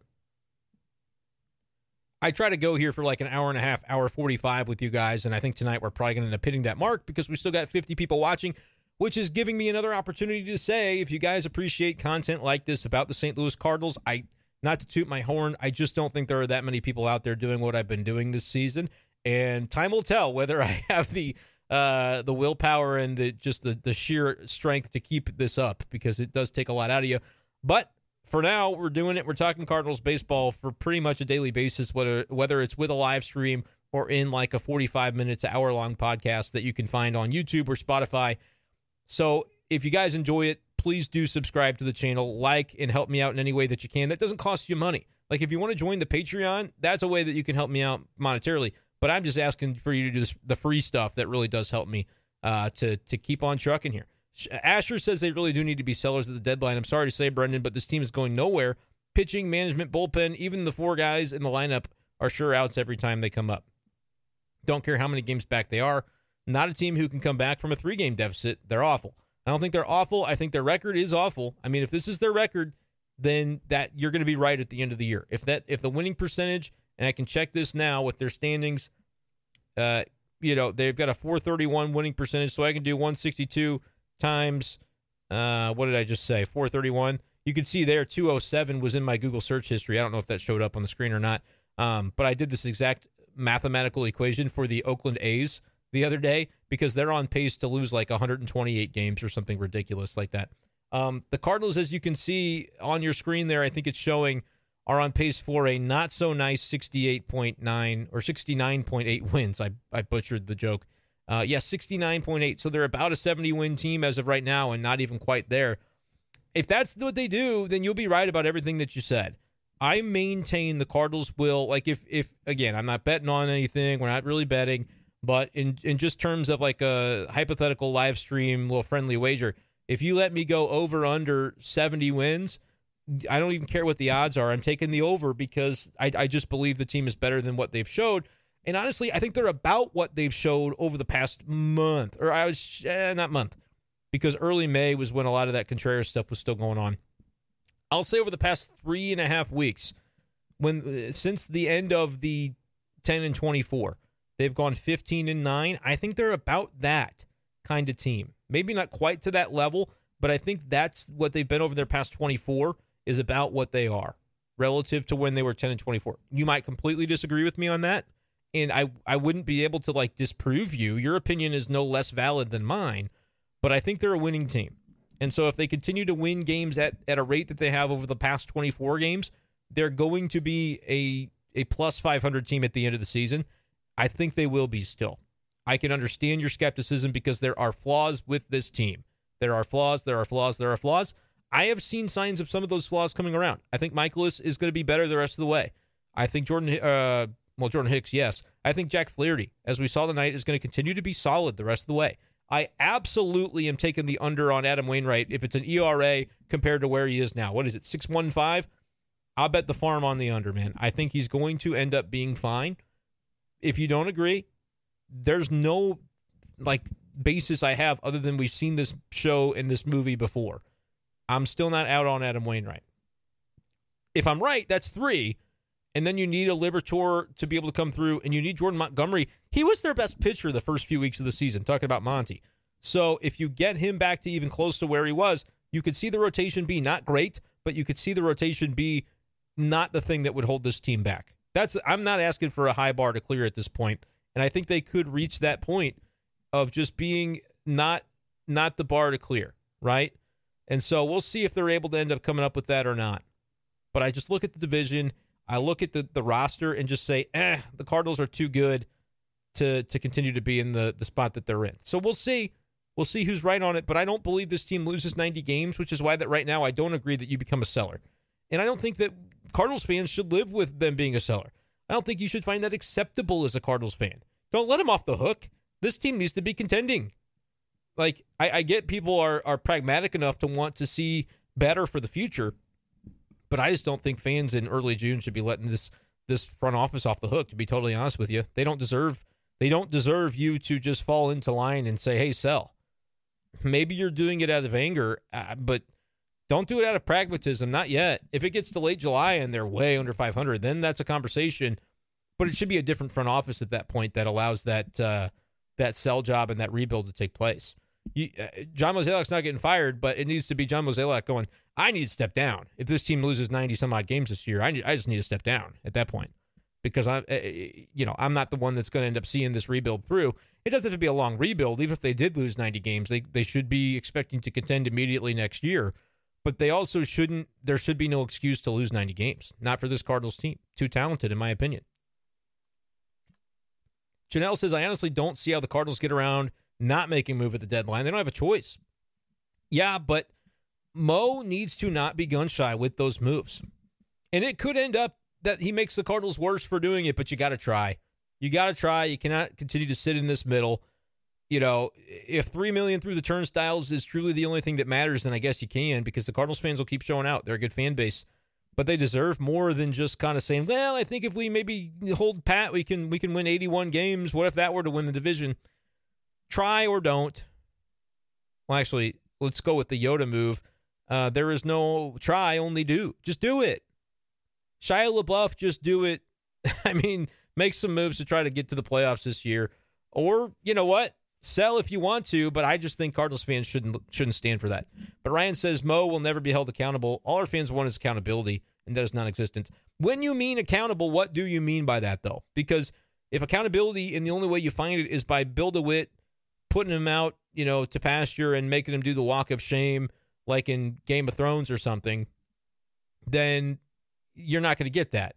But if accountability looks like Build-A-Wit saying, hey, we need to reassess at the end of the season what this looks like, and if Mo's heart is not in fixing this team for a 5-year stretch, Mo, love you, but maybe now's the time where we really do start to expedite the process that was already going to be in place anyway, of you handing over some of the reins to whoever the next in command is going to be, whether it's Gersh or, more likely, in my opinion, Randy Flores, who right now is the scouting director, runs the draft. Whatever that is, fans say accountability. What I think they mean is they want a head on a silver platter, and that's not what they're going to get. But I think there is accountability in terms of everybody is talking about the failings right now of this team. It's not like media and people aren't talking about it. I'm sitting here telling you that I still think it's going to be all right, but that's me doing a prediction. That's not me telling you it's been great so far. And so I think, yes, it's been problematic, and it's up to John Mozeliak and frankly, nobody else to fix it. Like, Ollie Marmol has to be part of the process that fixes it, but Mo is the guy who his name and his legacy is on the line with this. He's still going to have a positive legacy at the end of it all, but the sour ending to it would be unfortunate, as he's kind of just a couple of years from being out the door. This would not be the way that you want to end it if you're Mo, and you cannot get gun shy when trying to protect that legacy. Like, go do it. Go be active, and that's not really always been his forte. It's always been to be pragmatic, sit back, and let the market come to you. I think they need to jump the market. Greg Palermo puts it right here. Nobody seems like they're going to, quote, jump the market on being sellers on the trade market, so why not make a baseball trade that helps both teams still in contention? Greg, I couldn't agree more. Has Mo ever done it? I mean, okay, 2011, the Rasmus trade was a baseball trade. It worked out. So, I don't want to act like he's never done it. They've made moves before. The trade for John Lackey, when they gave up Alan Craig, they were on death's door when it came to that Craig contract, because he was clearly broken at that point after the foot injury, the Lisfranc, I believe it was, for Craig. So, he's done things before in season. It's been a while. And I think the trade they need this year is bigger than that. It's bigger than trading away Rasmus for a merry band of misfits that is going to happen to gel together with the team. It's bigger than just dumping a Craig contract for an older pitcher that happens to have a clause in his contract where he's got to pitch for you for like $1 for the next season because of the injury he suffered with Boston. Talking about John Lackey. It's different than that. And so you've got to make a true baseball trade or two, and I don't know if Mo is up to the task of that. I'd like to think so, and I think he's a very good executive. I know people always hating on Mo. Let's be real. Since Mo took over, they have never had a losing season, ever. 2007, he took over after the Walt Jocketty losing season, and then since then, unless I'm missing something, it's never happened. So for as much as it's fair to criticize Mozeliak's regime, especially in recent years, I still have to be fair to the track record. But do I think he is in a position now where I'm expecting him to jump the market and make a good old baseball trade? I don't know. I haven't seen it from him in a while. It's not been his skill set. And in this offseason, he got played a little bit when it came to Sean Murphy. The A's knew the Cardinals needed a catcher, and they said, let's ask for the moon. And then Mo shot back with what he would trade for, and then they saw those talks fell apart, and the Cardinals, just deathly afraid of not getting a catcher at all to replace Yachty, they pay for Contreras a very hefty sum. And I think Contreras is a nice player if he can get the bat right, but they got played a little bit because Sean Murphy went for a song. They picked up Esteury Ruiz, who's a very exciting player because he can steal 80 bags, but he's not an all-star under most circumstances. And Sean Murphy may have made a difference for this team, offensively and defensively over Contreras. I like Contreras. I want it to work out for Contreras, but I can admit that the Cardinals basically bid against themselves a little bit for fear that they would miss out, and that's not the first time they've done that, so it's worth bringing up. Real quick with the drink, and we'll be right back. Taking another quick opportunity to ask the 50 folks still with us. Man, I love how active our stream has been tonight. Gotta love Friday nights. To subscribe to this channel for daily Cardinals content if you enjoy it. And then head on over on your phone, pull up another tab, and search B Shafe Daily on Spotify, B-SCHAEFF Daily, and give us a follow over there for daily Cardinals content too. It's going to be the same video most of the time, same podcast over there. But I will begin, especially once it's monetized on here. It's not to say I'm being lazy because I'm doing this every day pretty much with you guys. But I'll also begin to just do separate 10, 15-minute videos if there's a topic that comes up throughout the day. I'll put one up if I know I can make a couple bucks from it. Right now, it's just hard to find the time and the motivation when I know at night I'm going to be doing 2-3 hours of content with y'all. So subscribe, though, because I'm just looking to continue building this thing up, and it helps me out. Janelle says I could be wrong, but weren't they 10 games back last season before the All-Star break? Yeah, they were back. They were back by a decent margin. We used to see the double steals. It's been a while. Lack of situational hitting is frustrating. Yeah, B. Wells is correct about that. Situational hitting has been rough. Asher now correcting everything that I said. I've reached that point in the comments where he said, that's not what I said. I said put in Hicks. You kept saying Gio or Cabby. I was getting to Hicks, but again, the comments end up getting a little bit lost and stuff. But yep, we've already cleared that up, so I won't spend too much time on this. But Mark does agree that Hicks has been great. Never really understood firing coaches or managers for some decisions, yes, but at the same time, you're paying players a lot of money to do a job. Marmol isn't on the bump or in the batter's box. That's from Brian, and I agree with him. Asher gets so mad, bro. I misinterpreted the comment. I know that I did, but you don't have to, you have to lose it. James liked to say, be safe, not effing around tonight. Got that dog in you. That's funny. It was over a misunderstanding with Asher, but it is funny. But the answer, Asher, as to why they don't put a lefty in the matchup is the one that I just said. I've repeated it a couple of times. You could put a lefty on the mound. What are they going to do? They're going to bring a righty in off the bench. And so it's exactly the same situation in reverse. And Cabby is not as good of a pitcher as Gallegos for the season. And so you trust Gio more to face a lefty than you do Cabby to face a righty. And that's the reason for it. Hicks would have been a great answer. That would be something different. Will Matz be good in the bullpen from Mark? I think, yes, he will be. Landon says, I knew he'd be good, but damn, didn't realize it was that good for Hicks. Yeah, it's been crazy, man. It's been wild how good he's been. I didn't even realize it was that good, too, because I kind of forgot about the Guardians' appearance for 2 innings over the weekend. The Grave of Einstein says, as a Hicks believer, anytime they want to use Gallegos the rest of the series, you should use Hicks, really. Let him have a few days for the mental and give Hicks a chance. I agree with that. I do. Adam says maybe they're bad, too. When he's speaking about no upper management will not admit the team is bad, but they have had a scratch on their heads for 2 months with Mater, Contreras situation, Matz, Barrera, etc. Maybe they are bad too, speaking of the upper management. Yeah, they've made some boneheaded decisions this year, or have made some decisions that were maybe fine on its face, but they communicated them so poorly, the messaging was so bad that we end up going, all right, this is another laughingstock situation. And Jordan Walker is another one of them. Tyler asked my thoughts on the Walker situation. I've talked about it recently with the idea of, is he really ignoring what the Cardinals wanted to do with the swing? He wasn't. I don't think it was as much as we should have made as much about the comments as we did. But when you see the guy on camera saying what he said, yeah, he was going into the batter's box and saying, I can't be focusing on that stuff in the batter's box. And that's true. But does that mean that when he's in the batting cage and the Memphis hitting coach says, hey, work on doing this, get out in front of the ball more, this is what we want to focus on? No, I think that's legitimate. And by getting out in front of the ball more, it will lead you to hit fewer ground balls and more balls in the air. And actually, Derek Gould had a nugget that it was actually, believe it or not, of all people, Taylor Motter that had first mentioned to him about trying to get out in front on the ball. And so I don't know, all of the origin story behind that, but Motter may have given him that tip that helped and was something that he was down there working on with the Memphis hitting coach. So I don't think Walker was basically saying, the Cardinals want me to hit the ball in the air, but I'm just going to not. I'm going to try to hit it, how I'm comfortable.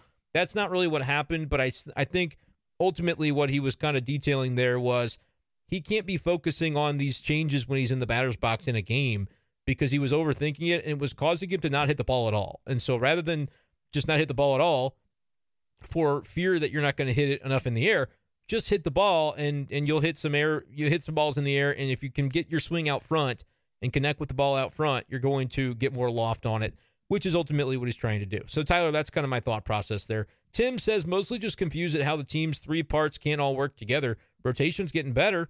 Hitters got some runs on the board. Bullpen throws it away. But I would also add that the hitters did not do their job in the later innings. If you only score in one inning of a baseball game, I don't care how many runs you score in that inning, you didn't do your job as an offense, because especially tonight when you leave 12 on base and you had opportunities in those other innings, that still is a cross that the offense has to bear tonight, where if they do their job beyond one inning out of 9, they win this game.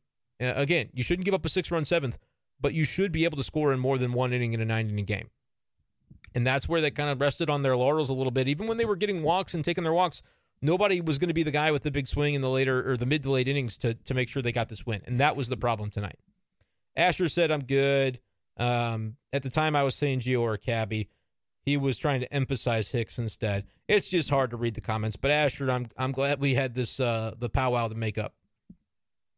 Seems there are different things coming from management and the players. And Tyler, hopefully, I'm sure you're referring to Jordan Walker with that comment. Hopefully what I just explained about Walker makes a little bit of sense in that context, though. B. Wells asks if there's a certain time I do the live streams. I've searched on a few days and I weren't on. Some days I haven't done them, B. I end up posting the podcast. It'll be on YouTube. I would check every morning. If you don't see me at night, check it whenever you wake up, and you'll probably see there's a new YouTube video up that's like 45 minutes to an hour long or so, and that's probably the podcast. It wasn't live, but I do still record. But I just don't go live every night.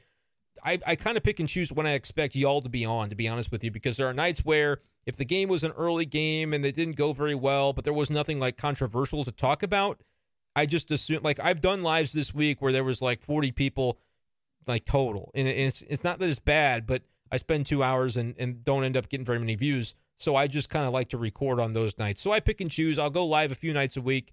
The more, I say profitable, the more exciting the lives are with a lot of comments, the more of them I'll do. But if you don't see me at night, put on your notifications on YouTube. But if you don't see me, just check in the morning. There should usually be a new video up. And that time I went too long between sips of water, and I almost choked on camera. So, whew.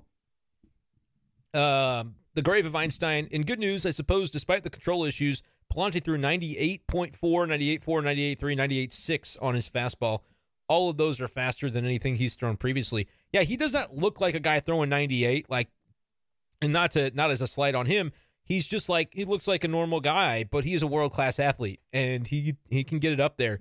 So that is good to see from Palante. I wonder if his future is still maybe in the rotation. I was impressed kind of with what he did last year. But maybe just figures it out as a reliever and throws 98. That could also be a benefit. But yeah, struggled tonight. Einstein thought that his fastballs broke more arm side than usual tonight. His secret sauce has been that the four-seamer is a cutter in disguise, so maybe he's tooling around. Yeah, he's probably always kind of working with different things, and that's the cutter is what makes him effective, I think, against those lefties too. And so that's why they've maybe used him in that capacity. But tonight, got out of the 6th, as we mentioned. It got rough for him in the 7th. Ryan says that Walker doesn't need to change his swing. Again, Baseball is 90% mental. The Cardinals front office continues messing with the mentality of our players, and the results speak for themselves. And I would say this, I get why they want him to get more in the air than on the ground, because it produces more power. But don't we always hear with young prospects, especially guys who are 20, 21 years old like he is, don't we always hear like, oh, when he grows into his power, look out. Like, why don't they give Walker the chance to grow into his power? Why does he have to do it right now and start hitting for power? It'd be nice if it happened, but like that's something that sometimes you can only learn at the big league level through trial and error. So I don't love the way they treated him. I don't. And I'm not saying they blamed him for their losses or anything, but they also basically said, you're the easiest thing we can change right now because we need to play these other guys in the outfield because defensively Walker's not quite there yet, which I think is reality. And the other part of it is that they, if they didn't think they had everyday playing time for him, he's too young of a prospect to be not playing every day. So they had to just kind of go with that. But I don't agree with it. I say if you had the wherewithal and the belief in him to bring him up in the beginning, you don't send him down. But the past is in the past. Just don't let it happen again, Cards. That's what I would say. Allison says, hey, I know I'm late, babysitting the younger cousins. Devastated on how the game turned out, but Iowa got the win, almost pulled the Cardinals. The college baseball win for the Hawkeyes, and Ryan adds a go Hawkeyes. So there you go. I make fun of Iowa football because their offense is abysmal to watch, but it's all out of love. On the radio show, we do, that's kind of a trope of our radio show, that it's like Iowa, their offensive ability in football is very difficult to watch, but they're usually still like a pretty competitive team. Joe says, same shit, different day / week. Yeah, a little bit. Einstein, now we're talking a little college baseball. Been having fun watching college baseball. The NCAA tournament has been a banger so far this year. And James says, be safe. This is the first time I ever wholeheartedly agreed with you. Trade for a starting pitcher and an outfielder, literally. Hey, maybe with James, I have now exited like the bottom 4 media members of St. Louis. What do you think, James? we moving up in the world, perhaps? A lot of Iowa Hawkeyes talk. And Einstein says the Cardinals should draft Dylan Cruz if he falls to them. Just saying. Yeah, it'll be getting to be draft time here in a little bit. Daniel wants to know why the central divisions on both leagues are the worst divisions of baseball. Market sizes, or is it just something more so than not being East and West? Yeah, I mean, the Midwest of the country does have smaller markets outside of Chicago. So maybe there's something to that. But, I think in the East and West, you're going to have the power players. And money is being spent by those teams. Typically, it's the Dodgers, it's the Padres. On the East Coast, the New York teams are always spending, especially with Steve Cohen now owning the Mets. And the Braves just happen to be on the East Coast as a team that is just really, really well run. Like for years, the Cardinals were the model org. The Braves have really kind of overtaken the Cardinals in the way that they are running their development system and then signing guys to early contracts and doing it seems like, with players that are worthy. So it's a really good question, Daniel. I don't have a great answer for it, unfortunately, but I think it's just kind of ebbs and flows of the game. Like you'll find the teams in the AL Central that are kind of building. Those Tigers should be able to come around here before long, and they've just had a lot of teams that have kind of tanked in recent years. The Royals are terrible. They just can't, they're badly run. So there's only 10 teams in the two Centrals combined, and when you look at a handful of them and say, oh, they're badly run. The Reds are badly run over the years. The Royals have been badly run in recent years. It's slim pickings for finding good teams. And when the Cardinals are a down team, the way they have sort of been, not down, like they're still making the playoffs, but down by their standards, then that's one bona fide team in those divisions that isn't getting it done. And the Guardians are another that has been a pretty well-run org comparatively when you consider the small market, and they aren't really winning right now either. So that does make it a little bit tricky. But Daniel, it's an interesting thing to notice. I'm glad you brought that up. I'm scrolling here to try to find the comments. Let's see. Ryan is talking about KU, so we're absolutely scrolling past that because we don't talk about them. The middle infield is playing the outfield right now. Joe finds that amusing, and so do I. We're talking about Aiden Miller. Don't have a lot to say about the draft just yet. Slim Hot Pocket does appreciate the RuneScape reference. I still play, he says. I haven't played in a while, but a couple years ago I got back into it for like a minute there. Allison, we don't want to talk about Rock Chalk, but I still love you.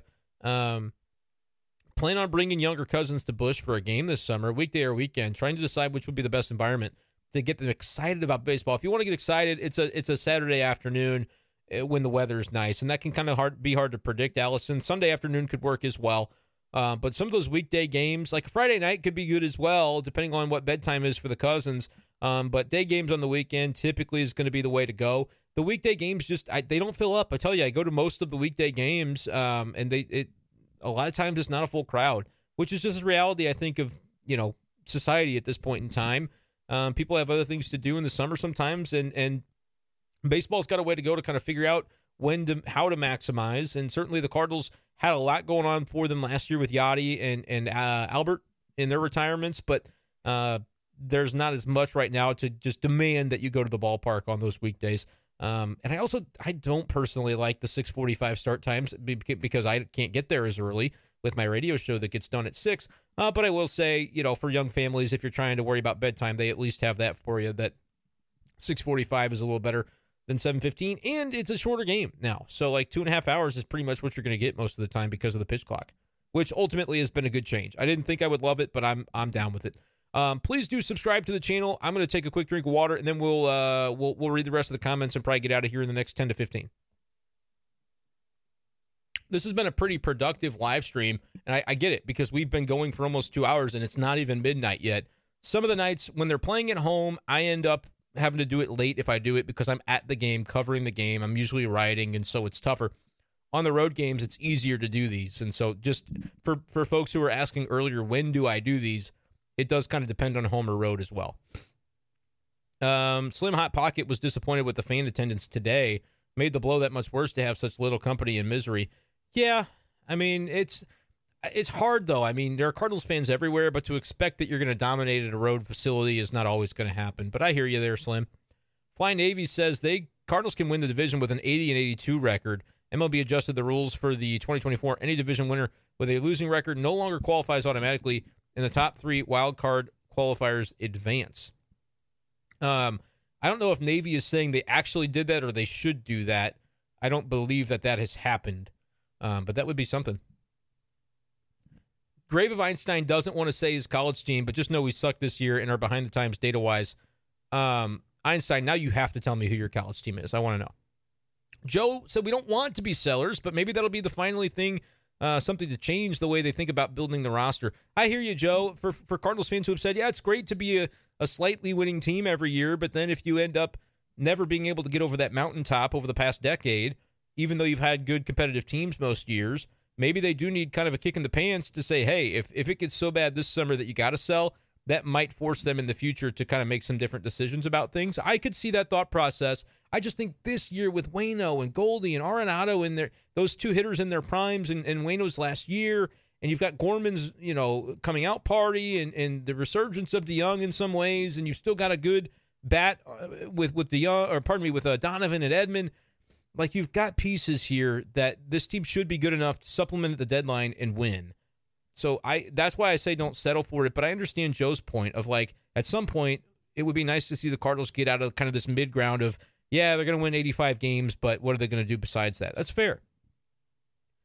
Let's see. What is a baseball trade right now? Joe, I think for the Cardinals, it's like trading a Montgomery or like trading a short-term asset for a prospect and then turning around and trading somebody like a hitter off the major league roster or two. And I'm not advocating trading Edman or Donovan, but like Yepes, Burleson, or guys that could be moved. You trade Tyler O'Neill could be in a package. You trade some guys like that, and you get yourself a pitcher or an outfielder that you really do feel good about. Even if those other guys could be better with their new teams, and you could come to regret it, you got to make those kinds of moves to shake up the vibe of a team at a certain point, I think. So I think that's what we mean when we say a baseball trade, honestly. We're talking a lot of college. I'm going to kind of scroll past that, but I appreciate that you guys are having a good conversation about some of it within the game. I just don't know about it. I haven't followed it closely enough to comment. ADL says, at what point are the people held accountable for this? They're the ones who put up the World Series trophy out of the park. If that's their brand, why is this acceptable? If I do my job poorly, I get fired. Mozeliak didn't put up the World Series thing, and actually, I think it was opening day that he was on the field and we were talking to him on opening day, and somebody asked, like, how often does he see that World Series statue in Ballpark Village? He said, honestly, I don't really ever see it. That's a bad Mo impression, but trying to lighten the mood a little bit. He says he doesn't really ever look at it because his office doesn't face that. He's on the other side and doesn't walk that route. He never sees it, and he didn't put it up. You got to realize that baseball operations, the people running the team and making the baseball decisions, are not the promotions department, are not the branding department, are not the business department. The people that decided to put that up in BPV knew that it would be a good photo op opportunity, and it wasn't John Mozeliak that made that decision. I know that can be kind of hard to parse out mentally, but that's the reality of it. Joe mentions Cardinal legend Taylor Motter. If he turns Jordan Walker into the next best with that little tip about getting out in front, then yeah, he'll probably wear a red jacket someday. Ivan says the lack of situational hitting has been an issue for years now. I thought it was a Jeff Albert thing. Mr. AKA can't handle the pressure from fans and media's fault. But yeah, it wasn't Jeff Albert, guys. It's not often the hitting coach either. It's the collection of players that have got to adjust their approach. That's kind of my view on that, and always has been. This is not a new thought for me. Glenn says trading for a big outfield bat is the way to go. If we're going to win it by slugging our way to it, I agree that you got to outslug these teams. But pitching is a bust, and the Cards are better off accepting that and counteracting it with consistent slug. You do have to have a couple of ace pitchers and a decent bullpen, though. But I think that you can get away with a mediocre rotation if you have a stud bullpen and a slugging lineup. Because it's okay to slug your way to wins, but you still have to be able to hold leads late in games. To me, that is the modern way of baseball, is if our starters only go all 5 innings, so be it, because we've got a dynamite bullpen that's going to come in and save the day, and we've got slugging guys who can hit the ball out of the park. Like, that is the modern way of baseball. And so if your starting rotation is what it is, and for the Cardinals right now it seems to be, load up on relievers. I don't think that would be a bad way at the trade deadline. You never want to pay relievers because you're always going to pay too much. But trade for the ones that are elite at the deadline, get multiple, and then trade for a slugger in the outfield. That could be the way to go. So what if your guys only go 5 innings? You have studs in your bullpen. That can be a way the Cardinals succeed, and I wouldn't necessarily mind that as a strategy by this team, honestly. But again, another part of that is the willingness to be able to go out into the market and get those elite relievers and figure out how to bring them to your team and be willing to pay the price. Still a good amount of viewers here. Need 3 more likes to get to 40. I believe in us. I think we can do it. What do I think about Ollie bringing in Gio? Basically, I've talked a lot about that, Jack, but I kind of believe that he's your best pitcher, and so if you're going to lose in that situation in high leverage, lose with your best. Hicks would have been a good option, I think, as well. If you would have brought in a lefty like Cabrera, Derek Shelton is a savvy manager. He would have pivoted to Rodolfo Castro or Connor Joe off his bench. And so I feel like you wouldn't necessarily have had that lefty-lefty matchup that you were dreaming of if you were somebody that thought, hey, bring in Cabby. So that's kind of my thought on that with Gio. Labor 88 slightly disagrees about putting the blame on the offense. For me, though, it is 12 left on base. You got to think about it. And Brian, that is King James that's in here. It's Anthony. We're moving up. B-Shape for sure going up, man. Yes, Brian, King James from Hot Take Central on 590 The Fan. Great show. Great show. James, not into Burleson with the comment there that James made. ADL wants me to stop defending Ollie. He's awful. He needs to be fired along with Bo Zaylock. Yeah, I hear you. It's not how I feel, but I respect your opinion. And you're not alone, ADL, in thinking that way for sure. Thank you. We got up to 40 likes just like right after I asked for that. So you guys are the best. Feast or Famine again. Damn it all. That's from Steven. 1 offensive inning for us, if nothing else. Thoroughly decent starting pitching, but total 1 inning bullpen collapse. Arg squared. Yep. Man, Steven summed that up in like 2 sentences better than I could all night. Glenn says there won't be some killer ace available, but even if there was, it'll require overpaying. Our outfield jam is with guys that aren't outfielders. Yepes, Burleson, etc. And that's the problem. Teams are not going to want Yepes, Burleson. They're going to want, or even O'Neill, they're going to want maybe Carlson as like the baseline, but they're going to want Newbar. They're going to want Donovan. They're going to want like the good players, right? If they got a good player to trade, they're going to want to take your good players to do it. And that's tough.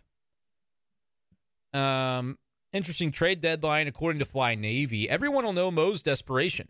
Ass will likely be beyond Mo's choke point, or his puke point, rather. Will he hold or fold? If he holds, maybe they turn into sellers. Yep, he's got to have a very maneuverable depth deadline to be good in the moment of these things. And recently we haven't seen it from Mo. So that's where it's going to be, I agree with Fly Navy 73, a very interesting trade deadline for John Mozeliak. Because he's got to make moves or this team's going to be stuck in the mud. as we pass the midnight hour here on the Central Coast. Want to remind you guys one more time to subscribe to the Brendan Schaefer YouTube channel for daily Cardinals content. Also, check me out on B Schaefer Daily, which is available on Spotify and Apple Podcasts. This is what that is. It's just a live version of the show tonight. Allison says, I know we've talked about it before, but TV blackouts, why?